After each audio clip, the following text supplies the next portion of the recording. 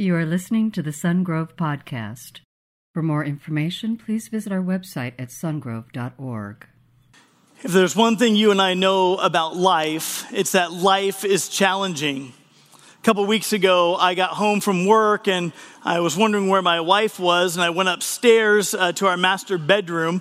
And as I walked in, I saw that she was repainting the bathroom. And so it was a new color and it was very bright, and she was excited that I was home. So she went to step down off the stepladder that she was in.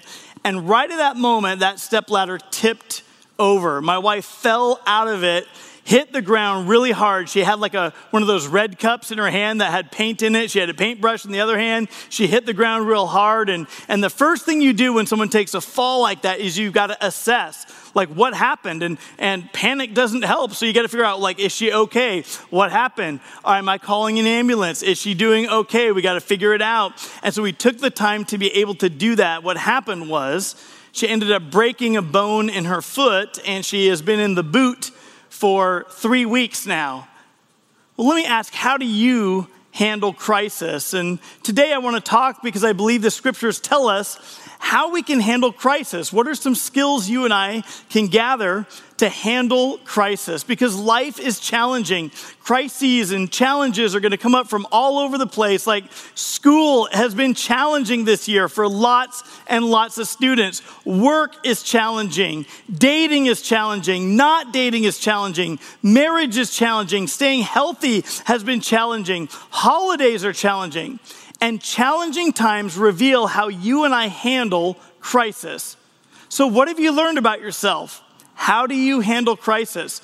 Do you panic and flip out a little bit? Or maybe you're very calm and you're very level-headed, and in the moment you do that, but maybe after a while you let down and finally then you panic a little bit, or you have this, the adrenaline's gone and you realize, wow, I've gotten through the crisis, but I'm not okay with how this turned out. We all handle crisis differently, but one thing is true. Crisis will continue. People will continue to die. Pandemic continues. Natural disasters seem to be on the rise. And many of you feel like your life this last year has been caught in a never-ending storm. You think like it's clearing up, but it's really not. There just keep being new challenges put before you. And along the way, you've had hope as your anchor, and you've cast it out there, but you feel like you're being pushed along by a storm, and your hope anchor is being dragged behind you in this storm.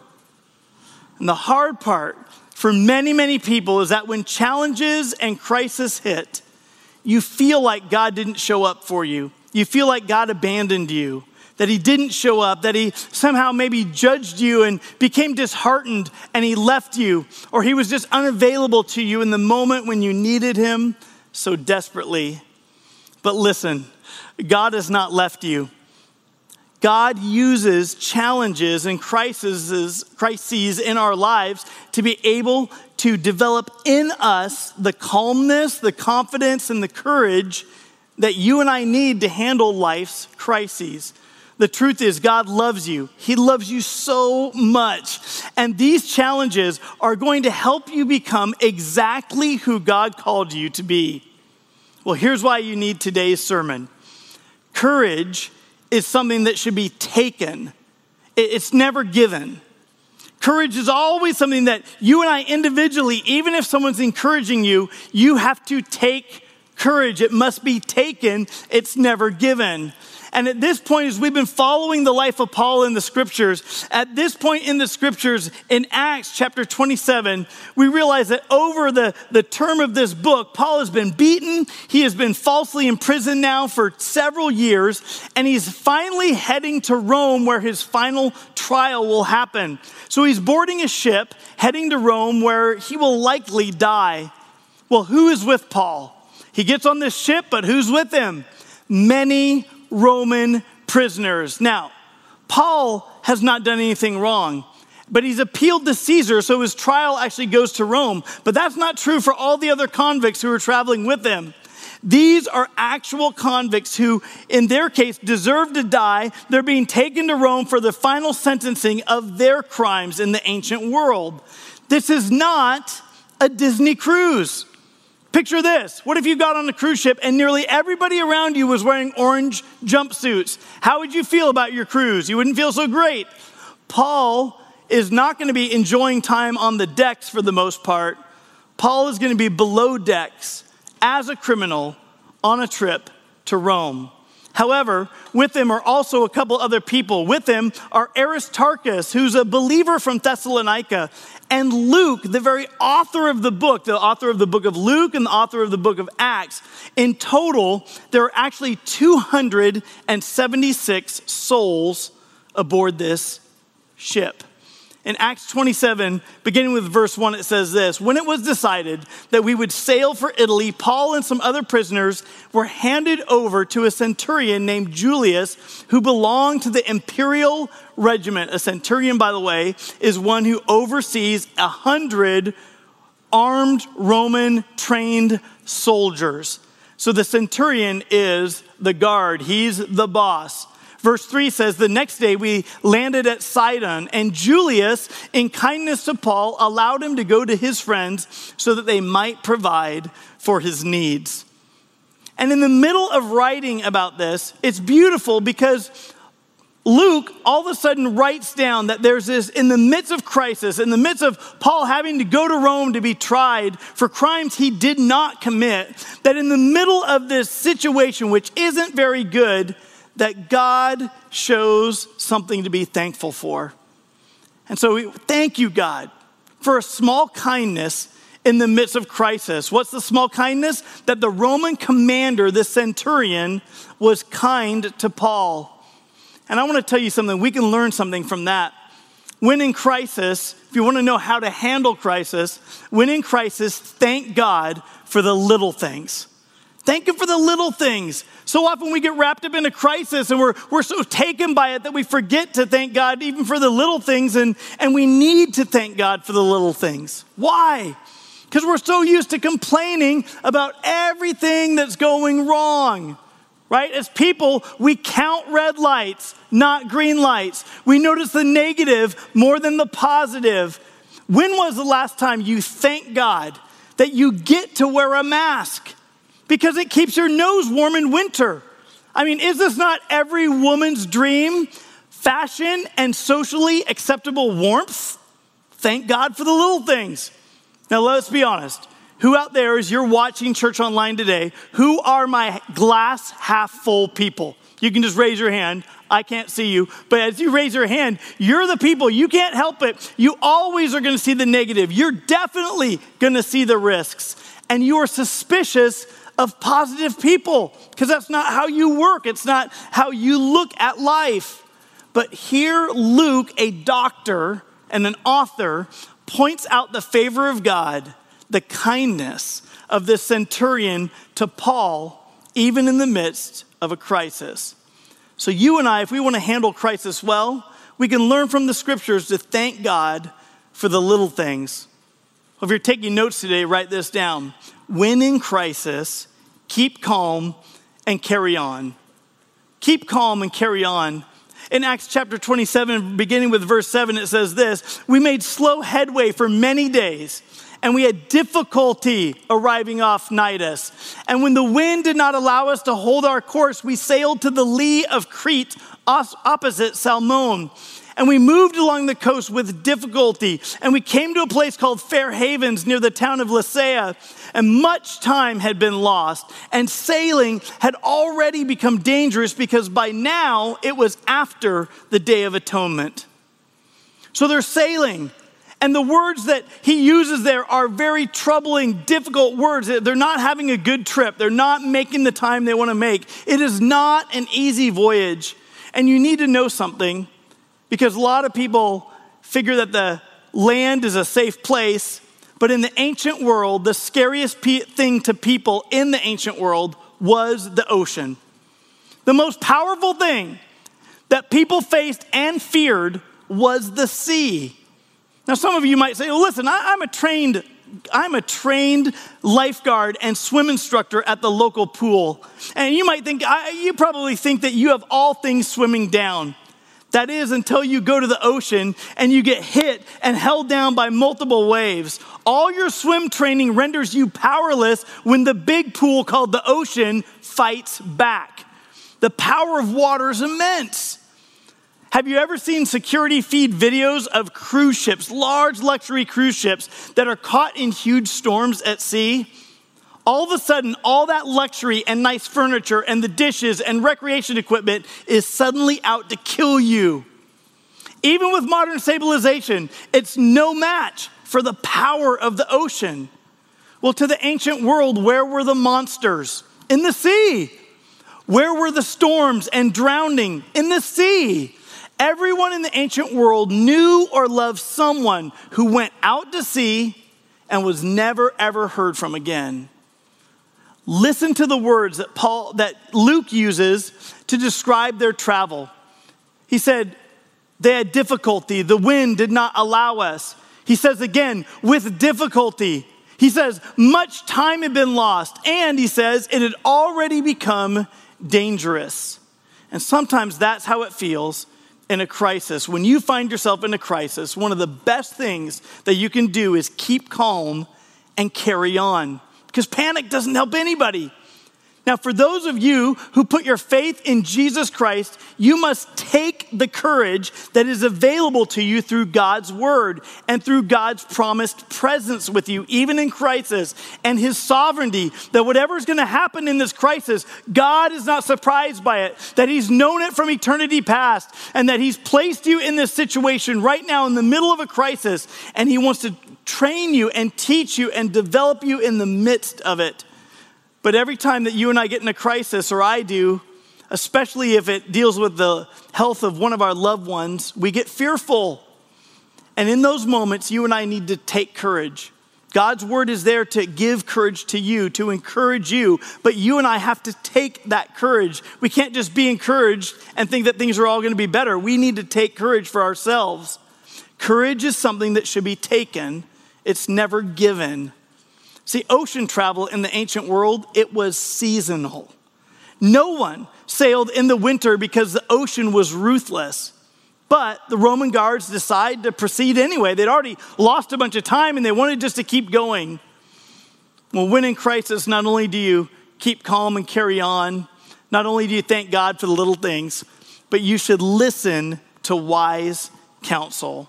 Acts 27, beginning with verse 9, it says that, so Paul warned them, men, I can see that our voyage is going to be disastrous and bring great loss to ship and to cargo and to our own lives also. But the centurion, instead of listening to what Paul said, followed the advice of the pilot and the owner of the ship. And since the harbor was unsuitable to winter in, the majority decided that we should sail on, hoping to reach Phoenix and winter there. And this was a harbor in Crete facing both southwest and northwest. So what are they doing? They're just deciding. They're saying this isn't a great place to winter and we're on the island of Crete. Let's go a little further on the island of Crete and see if we can find better parking for our ship for the winter. And most people, when it comes to decisions like that, people like you and me, we just decide. Most people don't ask God, God, shall we go on this trip? God, shall we go to that city?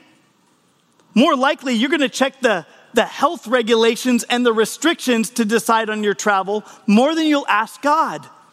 You don't ask God. Do you ask God, are those dates actually okay for us to travel during that time? So what happens? What do? We listen to the majority, whether it's our own thinking or the people traveling with us or others around us, and we just go. But I want to let you know we've learned one thing in democratic nations, that democracy does not always equal wisdom. In fact, James, the brother of Jesus, who didn't even believe in Jesus till after Jesus was dead, rose from the dead and was ascending back into heaven, James, his own brother, in the book of James in the Bible, writes this. He says, now listen, you who say, today or tomorrow we'll go to this city, we'll go to that city, we'll spend a year there, we're going to carry on business, and we're going to make money. That's what most of you said in 2019 about 2020. We said, we're just going to carry on, we're just going to make decisions. And he says, why? You don't even know what will happen tomorrow.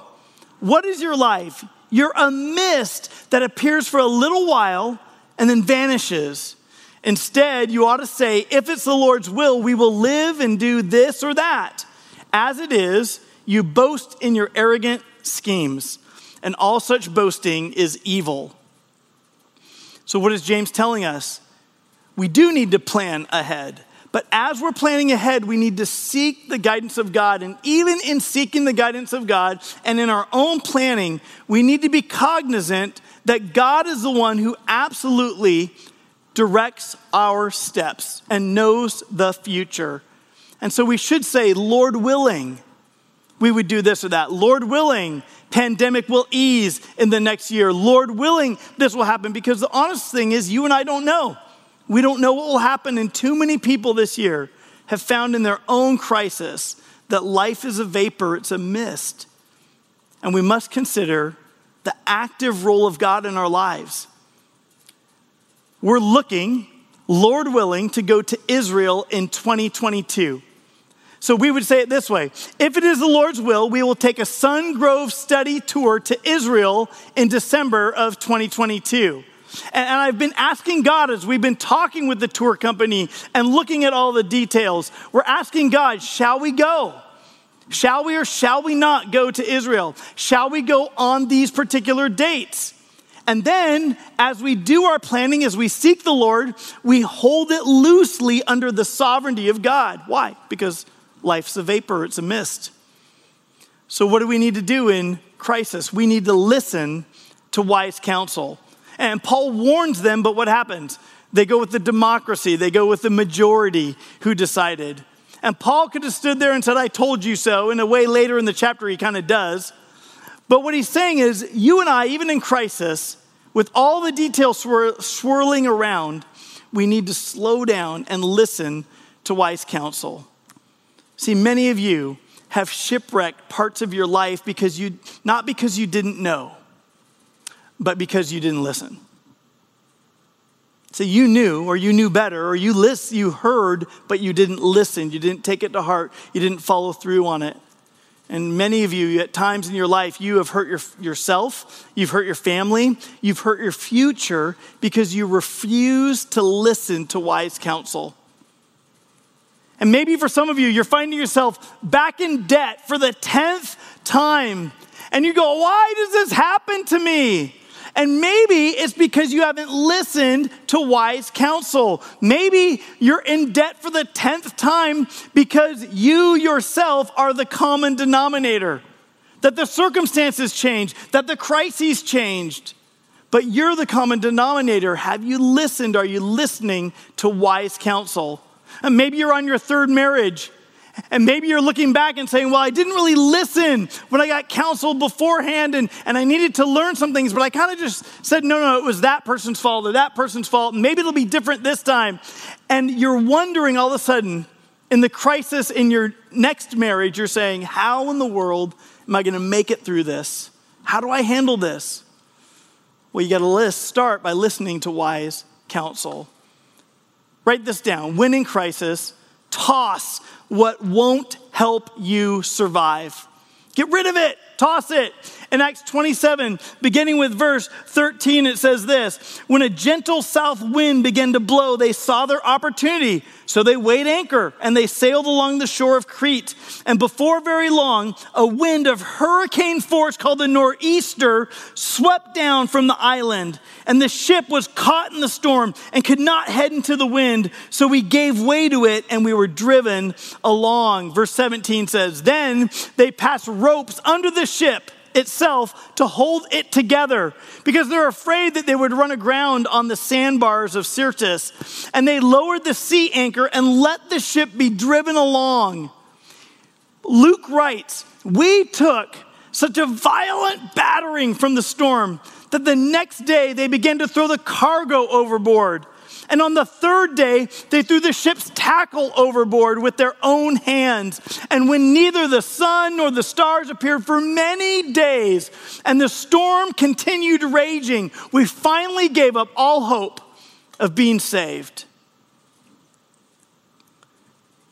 So even for the Apostle Paul, even for Luke, believers in Jesus Christ, crises can come up that are so bad that there's moments where you lose hope of being rescued, lose hope of being saved. You feel like hope is your anchor, but it's being dragged along behind you as you're being pushed on in this storm.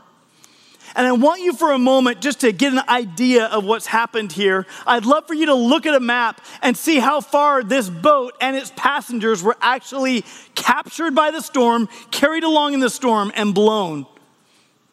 It would be like they wanted to stay along the coast of Crete. They just wanted to go for a few more miles to a little bit better harbor, but on the same island. But they're blown out to sea. They can't get back to the island. They're driven blindly for nearly 600 miles. That would be like you and me getting on a boat in San Francisco and say, you know what? Let's just take the boat south and winter in Monterey, just a few miles. But instead, you and I get blown out to sea 600 miles south to Guadalupe Island off the coast of Mexico, home of the great white shark. That's how far these guys got blown off course, captured by a storm, carried along with it, unable to get out of the storm. Well, they're in crisis. And there are instructions for what you and I should do in crisis. Right? When you go fly on a plane and they give the safety briefing beforehand, they say in an emergency, during the safety briefing, they said, if we get into an emergency, leave your belongings and proceed to the nearest emergency exit. What do they say? They say, leave your belongings.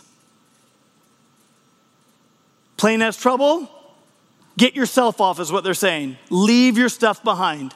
In 2019, a Russian plane burst into flames while landing on the runway, and person after person in the video footage was seen escaping the fiery wreckage, holding their carry-on bags. What do? In doing so, they blocked passengers who were trying to escape, and 41 people lost their lives on that flight. Why? Because they didn't listen to wise counsel. And they didn't get rid of the things that they needed to get rid of in order to survive. And when you and I are in crisis, all of us try to hang on to things that really don't matter. Some of you get into crisis and you try to keep everything. You try to hold it all at the expense of your own health or the expense of the people around you or the emotional expense of everybody around you. Some of you lose your family, but you kept the house, or you lose your wellness, but you cling to a job that is making you unhealthy in the first place. If you're not careful, when crisis hits you, you and I will cling to worthless things and will destroy what really matters. So when in crisis, toss what won't help you survive. What were they doing on the boat? They tossed the tackle over the board. They threw ropes and bound the ship. So they not only had the boards of the ship, but they had ropes tied up, holding the ship, hugging it together. They got rid of all of the tackle. They got rid of like a lot of the sails. They got rid of almost anything because they were just simply trying to survive. Well, when in crisis, number 5, take courage and cling to God. Take courage and cling to God. Acts 27, verse 21 says, after they had gone a long time without food, and you can picture why. Most of them are seasick, at least for the first few days, so their body gets somewhat used to the tumultuous beating that they're taking. It goes on, it says, Paul stood up before them and said, men, you should have taken my advice to not sail from Crete. Then you would have spared yourselves and this damage and the loss. But now I urge you to keep up your courage, because not one of you will be lost. Only the ship will be destroyed.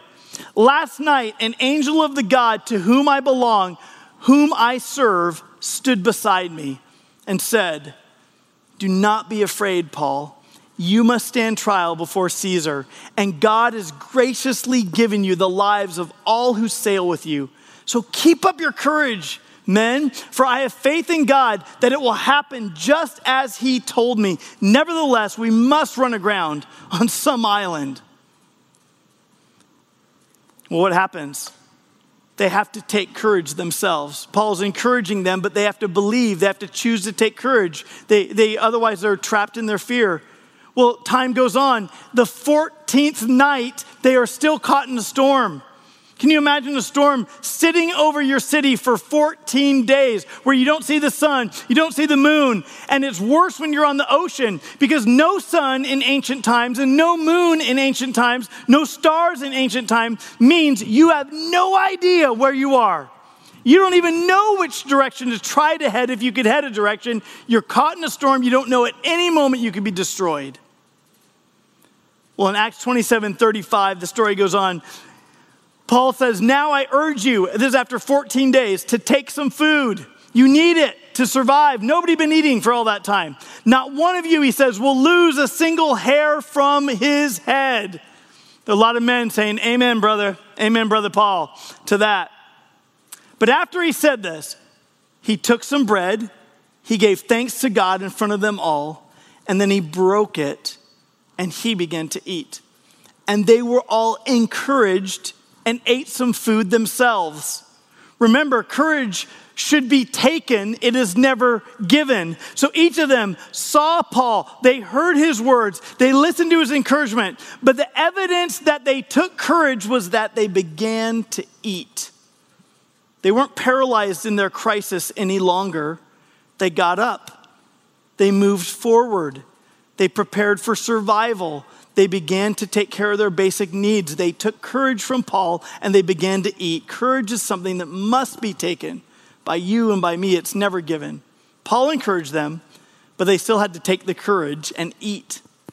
So Acts 27:42, the soldiers planned to kill the prisoners to prevent any of them from swimming away and escaping. But the centurion wanted to spare Paul's life and kept them from carrying out their plan. And he ordered those who could swim to jump overboard first and get to the land. And the rest were to get there on planks or on other pieces of the ship. And in this way, everyone reached land safely. So the ship gets destroyed, it's coming apart, they jump overboard, they grab planks, they grab other things, but everybody, all of them, as God foretold and Paul related to them, they reached the shore safely. You know the number one thing that people ask when they're in the midst of an ongoing crisis? Is how am I going to get through this? How am I going to get through this? When will this stop? How am I going to make it? How am I going to survive? And the way that you're going to survive is that you and I cling to God. Cling to Him. Not to your own wisdom, not to the majority, but cling to God. It's God's word, it's God's encouragement that you need the most in order to survive crisis. This year, I have had to cling to God. I've had to take courage to lead our church and to carry on in the midst of a pandemic. Asking God, when should we restart? When should we do this? How do we do this? We begin to ask. Our elder board asks these questions of the Lord. We seek the Lord. We've had to cling to Him. We've taken courage to take church online. We've taken courage to be the church who is not just a community of people, but now out in the community being the church. But personally, I've had to take courage in the midst of a crisis. And I got to tell you that God, time and again, continues to encourage me. That there are times He said, Dave, do not be afraid. Why? Because I was afraid.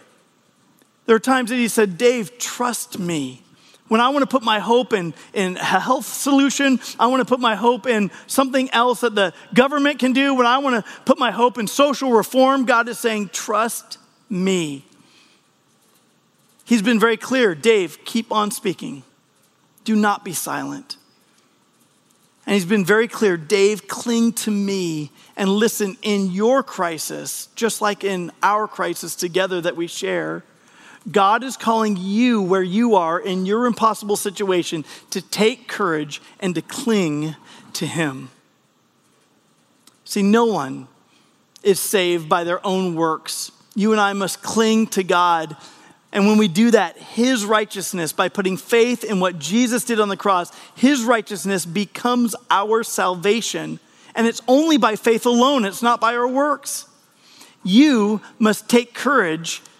And there are some of you who are watching right now who know deep down that now is the time. You must put your faith in Jesus. You take your faith and you give it to the fact that Jesus died on the cross for you. He paid for your sin. He made a way in your sin crisis to wash away your sins, to clean you up, to bring you and carry you safely into a forever family in heaven with him.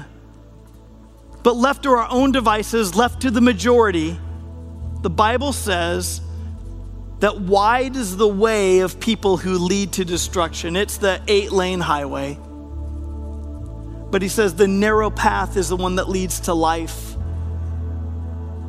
And Jesus offered up his life on a cross on a day like today when we'll celebrate communion together. We remember that Jesus gave his life on the cross, that it's his righteousness that is imparted to us, that when we give faith to the fact that Jesus died for us and can wash our sins away and give us new life, that we then are in fact saved. Don't let your life be a shipwreck. Don't go through the end of your life and shipwreck your own life by refusing to believe, but jump overboard. You can't swim there on your own, but Jesus will walk you there. He's the one who is able to take a sinking man and raise him to walk on water. Jesus is the one who will lift you up in the time of crisis, and you can't get there based on your own goodness. You've got to put your faith in what Jesus did, the perfect God-man, the only one who ever existed, who never sinned. He was completely without sin, but sacrificed himself so that you and I would not be condemned in our sins and denied access to heaven after our death. You must put your faith in Jesus Christ. And if that's you watching today, then you just pray. Praying is just talking to God. So you say something to him, even out loud where you are, like this after me. Just say, Jesus, today I give you me. I believe you died on the cross to wash my sins away. That your sacrifice on the cross paid for my sin debt. And I ask you to come into my life and make me a new creation. Would you wash me as white as snow? Would you give me eternal life in your forever family? Because today, Jesus, I give you me. And if you prayed that prayer right now, it is good news. Angels in heaven are rejoicing. You are a new creation on the inside. Your sins have been washed away. You have new life through Jesus. You don't have to fear death. We'll experience it, but you don't have to fear it. That your life still is a vapor, but when that vapor fades away, the real you, your soul, goes to heaven to be with Jesus. And you can have joy based on that.